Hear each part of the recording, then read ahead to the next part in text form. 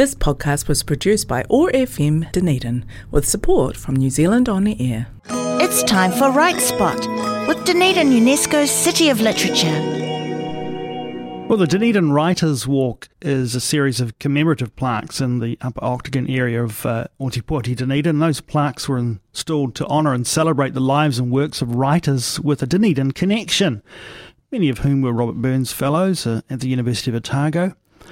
The walk was the idea of local writer Lily Hood, installed back in 1993. This morning we're looking forward to the installation and unveiling of a couple more plaques. And the first of those we're going to talk about this morning is a plaque for OE or Ted Middleton. And joining us on the line now, Cynthia Greensill, partner of the late OE Middleton. Morena, good to have you with us, Cynthia. Morena, thank you for having me. Cynthia, first of all, what does it mean to you to have this join the Writers' Walk?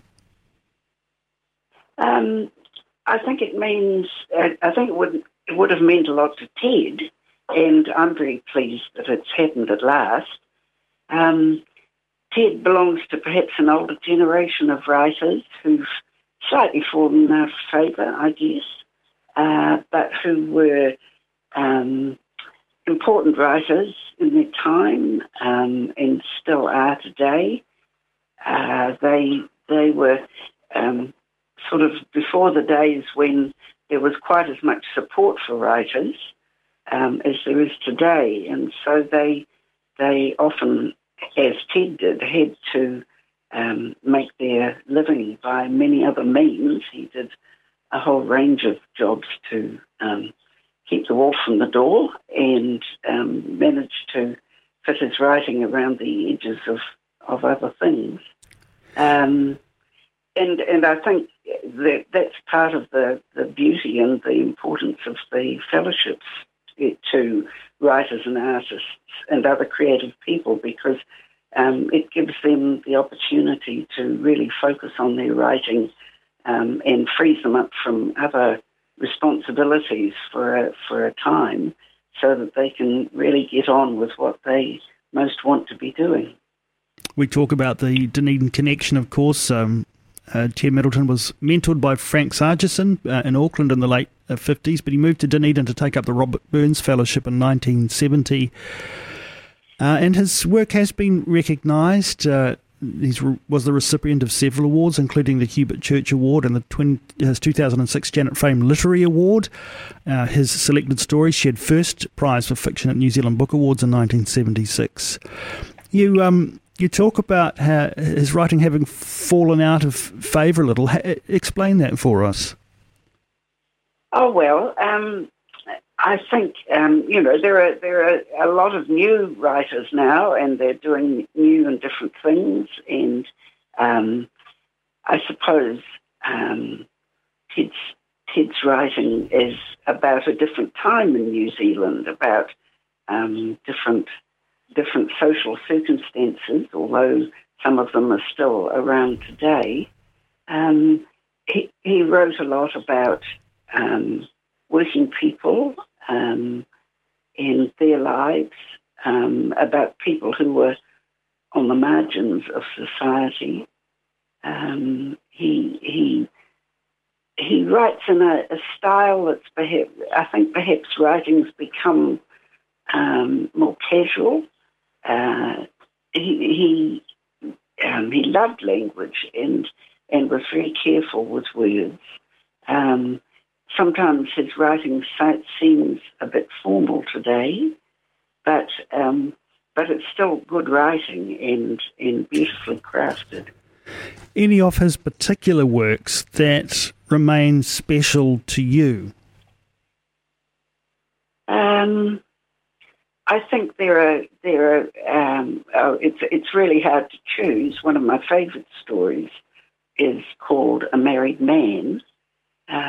It's about a young couple coping in their different ways with the death of their first baby.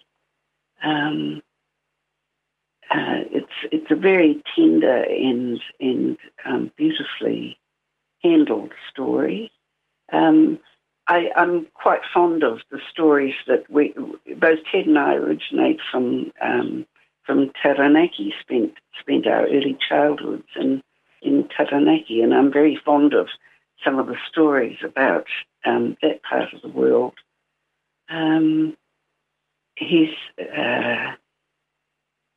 I also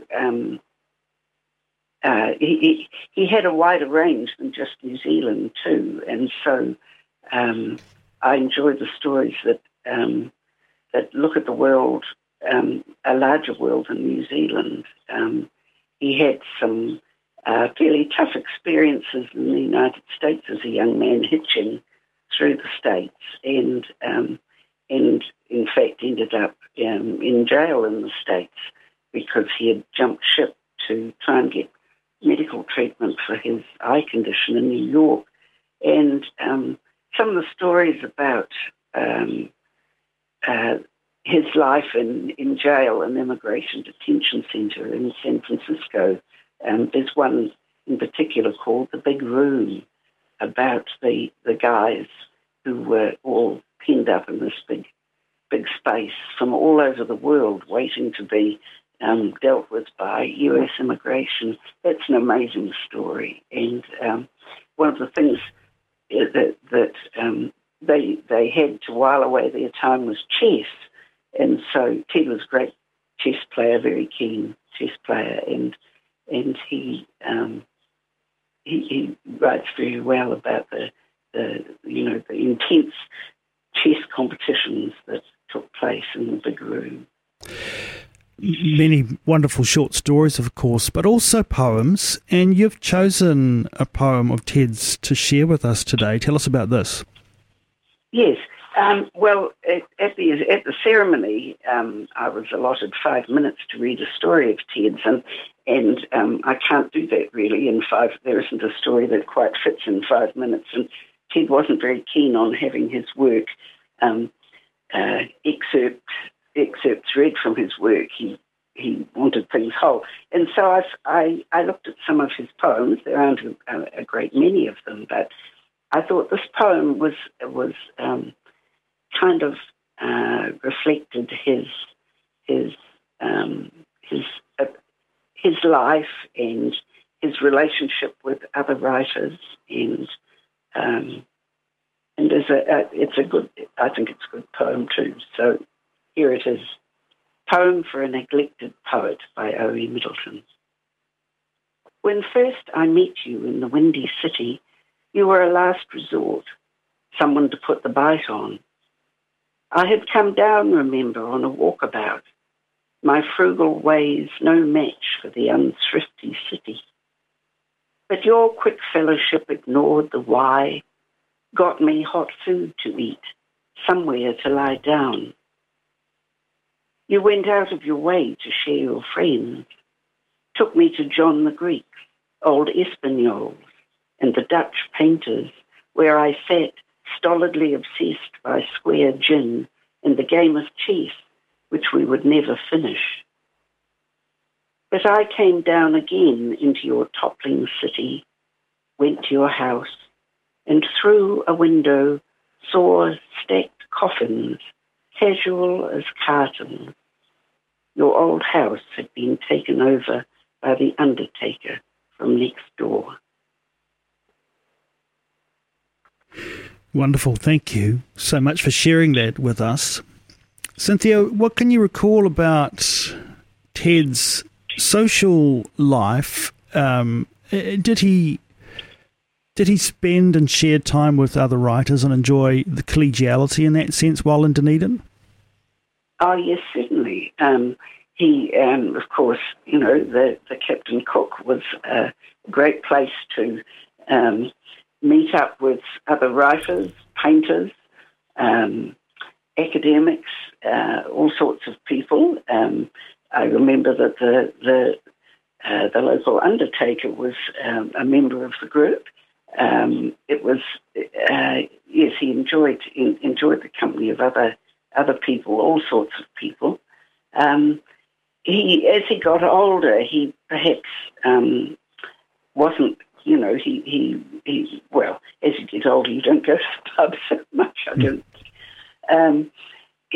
But he had a very rich correspondence with a number of friends who were writers, and including Frank Sargison, who was an old and dear friend. And I think those correspondences with other writers meant a great deal to him too. Did he have his own literary heroes?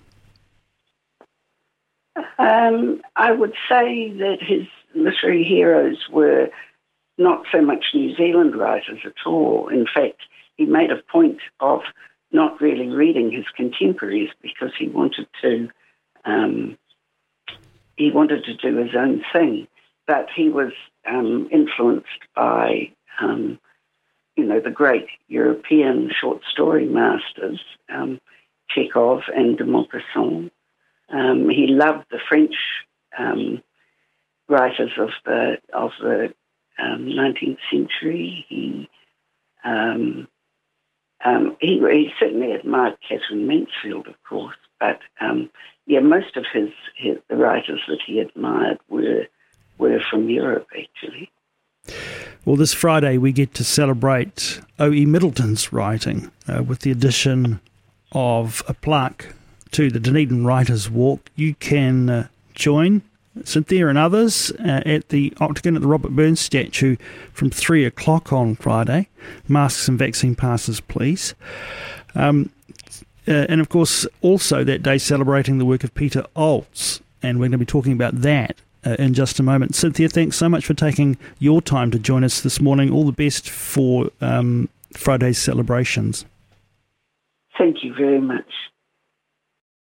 And in a moment, we'll celebrate the work of Peter Olds. In the meantime, a little bit of Ben Harper.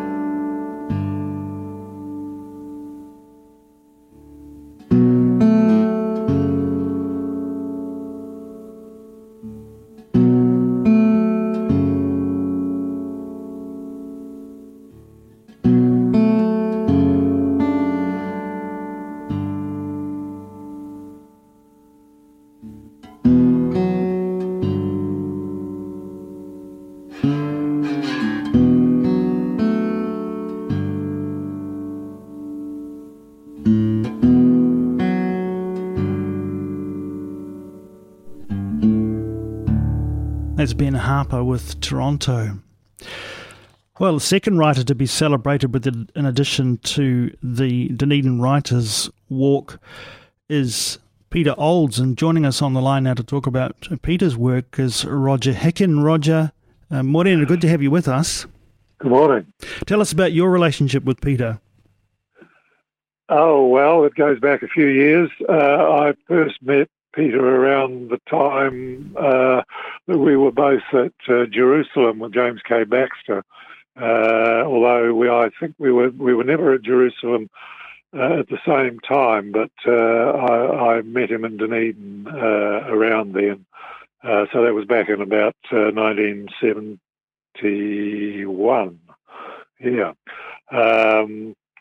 and we had a bit to do with each other back then. We ended up, drinking in the same group in the corner, the captain cook, with Honey Tufori and Ian Parker and Bill Dean and John Gibb and others.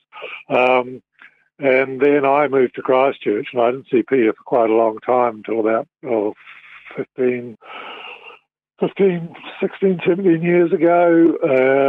And Peter sent me one of his books, and then he published a broadsheet he was running a little venture called the Broadsheet Company, and publishing broadsheets of poems by his various of his poet friends, and asked me if I might have something, and so he did that, and then a couple of years after that, I started publishing poetry, and I began publishing Peter, and I've been his main publisher since. Gosh, there's a lot we could unpack there. We could talk for hours, I'm sure, about those times in the 70s spent at Jerusalem. What heady times they must have been. But it's the second time this morning we've heard mention of writers gathering at the Cook here in the Robbie, and a couple of pubs in Dunedin where writers tended to meet. What is it about writers that kind of draws them together in that way? What do they share at moments like that? Oh gosh, I think those were different times, and pubs were meeting places. I don't know that it's the same anymore. And the Cook was there were all sorts of people who drank in the Cook, from workers to academics, and there was a public bar and the big corner bar with the pool table, and it was just a great venue for getting together. The conversations. Yeah, the conversations weren't necessarily literary.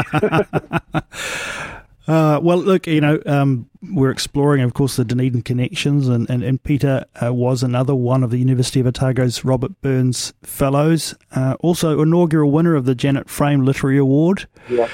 So work acknowledged in that way. How would you describe the quality of his work? Well, I should add that he's featured in Victoria University's Best New Zealand Poems, which, is chosen annually by a different poet each year. Well, Peter has been chosen, I think, 5 times to feature in that. So that's a real mark of the quality of his writing. And he's also recently been translated. A book of his has been translated into Spanish by Rogelio Gadea, who was running the Spanish language course here at Otago University for a number of years, and is a major Mexican writer. So that Peter's book, Taking My Jacket for a Walk, Rogelio translated into Spanish, and that was published in Mexico last year. Yeah, that period in the 70s that you alluded to earlier was, obviously a very interesting time, and no doubt it was a time of experimentation. It was a time of rebellion. It was a time for alternative thinking that came through in his writing, didn't it? Oh, definitely, yeah. I mean, Peter was a Methodist minister's son. Grew up in various towns around the South Island, and spent several years of his childhood in Dunedin. And then the family moved up to Ponsonby, I think it was. Peter returned in 1965 as a 21-year-old beatnik, and he spent 6 months here and then went back north again, then came back down in 66. He was a bit of a renegade at that point, got into a little bit of trouble with the law, into the whole countercultural drug thing. He had health problems and, spent time in various psychiatric institutions. And all that has gone into his writing. I mean, Peter his work comes from his own lived experience. From what he's seen and done. He's very much. He's not an academic at all. Humour also. David Eagleton has commented on him. And his work. He's got a marvellous sense of humour, which comes through in his work. I mean, there are various, various poems that could be quoted that, are very funny. Yeah. What do you particularly love about Peter's work? What appeals most to you? I think I especially value the poems he's written about childhood. I think they're really fine poems.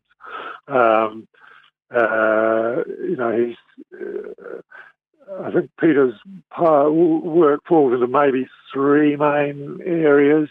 There are the early poems, which are the sort of substance-fueled manic narrative poems.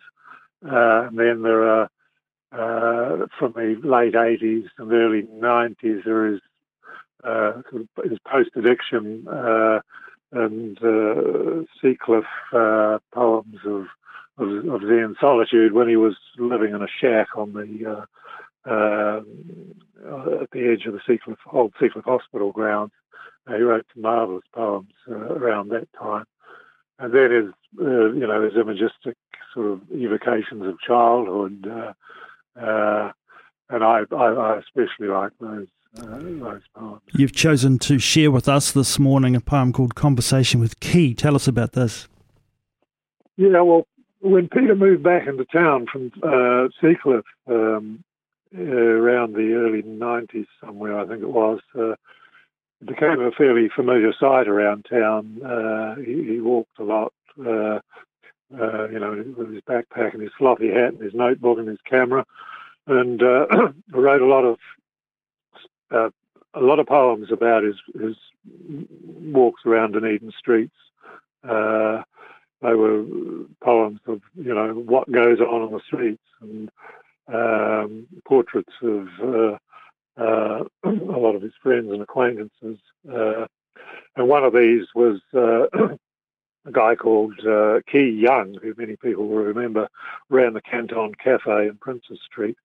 And this poem is called Conversation with Key. It's from his recent collection, Taking My Jacket for a Walk. So here goes. Conversation with Key. Now, Key's across the road in the sun, smoking, watching business walk past his cafe. Times are tough, he says, laughing as I join him on the warm side of the street. How's the poetry, Peter? There's no money in it. No money, echoes Key. Quiet for a long time. Recession. We're old comrades from the jukebox age. Cheese rolls and whipped cream, hobnob, coffee bar, Friday night shopping. Remember the Kinks, Key? Remember the hobnob? Kinks, echoes Key, laughing. Coffee and whipped cream. He calls me the poet laureate of Dunedin, now that Hone's not around anymore. Used to come in for a feed, says Key, looking sad. From Carker Point, order the same dish, always. I'll write a poem about it if you like, Key. We both laugh. Yeah, poet laureate. I leave him in the sun, leaning against the old Bank of New Zealand building, still smoking, pondering the empty space between the bank and his cafe. Write me a poem, Peter, he says as a parting shot, and sell it to the Hickin Library. He laughs. and sell it to the Hickin Library. Yeah, wonderful. You could just you're right there in the middle of that conversation, aren't you? Yeah, and it's also, you know, there are all sorts of things come in there. The picture of the Dunedin of the past and the Dunedin of the present, or the present as was when that poem was written, which was probably just sometime before 2013, which was when the canton closed. But, you know, you've got the empty space between the bank and the cafe. So, you know, buildings coming down, things changing. Yeah. Just finally, Roger, why is it important that we celebrate his work in this way? Why is it significant that he has added to the Dunedin Writers' Walk? I think Peter should have had a plaque there long before now. Peter is excuse me, you know, Dunedin. Peter could be described as Dunedin's unofficial poet laureate, and you know, he's written more about Dunedin than any other writer, including James K. Baxter and Janet Frame. You know, the text on his plaque says, "This is where I came to write my songs when I first twitched in the mind." And he's been writing his songs in Dunedin for 50 years. You know, he spent most of that time in Dunedin, with some periods away, and he, you know, he's as deserving of a plaque as any of the other writers who've had one for several years now. All right. Well, this Friday, Peter Olds and O.E. Middleton will be honoured with additions to the Dunedin Writers' Walk. Their plaques will be celebrated at a special event at the Robert Burns statue in the Octagon on Friday of this week at 3 o'clock. Just a reminder, masks and vaccine passes, please, for that. Everybody welcome to celebrate along with Roger Hickin and others. Thanks so much, Roger, for taking some time to join us today. I should just add that if for any reason it can't be held at the Robbie Burns statue because of the occupation there, it will be in the Dunningham suite upstairs at the public library. But people will still be able to go by and have a look at the plaques. But hopefully we'll have it at the Robbie Burns statue. Roger, Thanks so much for taking some time to join us. Go well. Okay, cheers. Thank you. This podcast was produced by OAR FM Dunedin with support from New Zealand On the Air.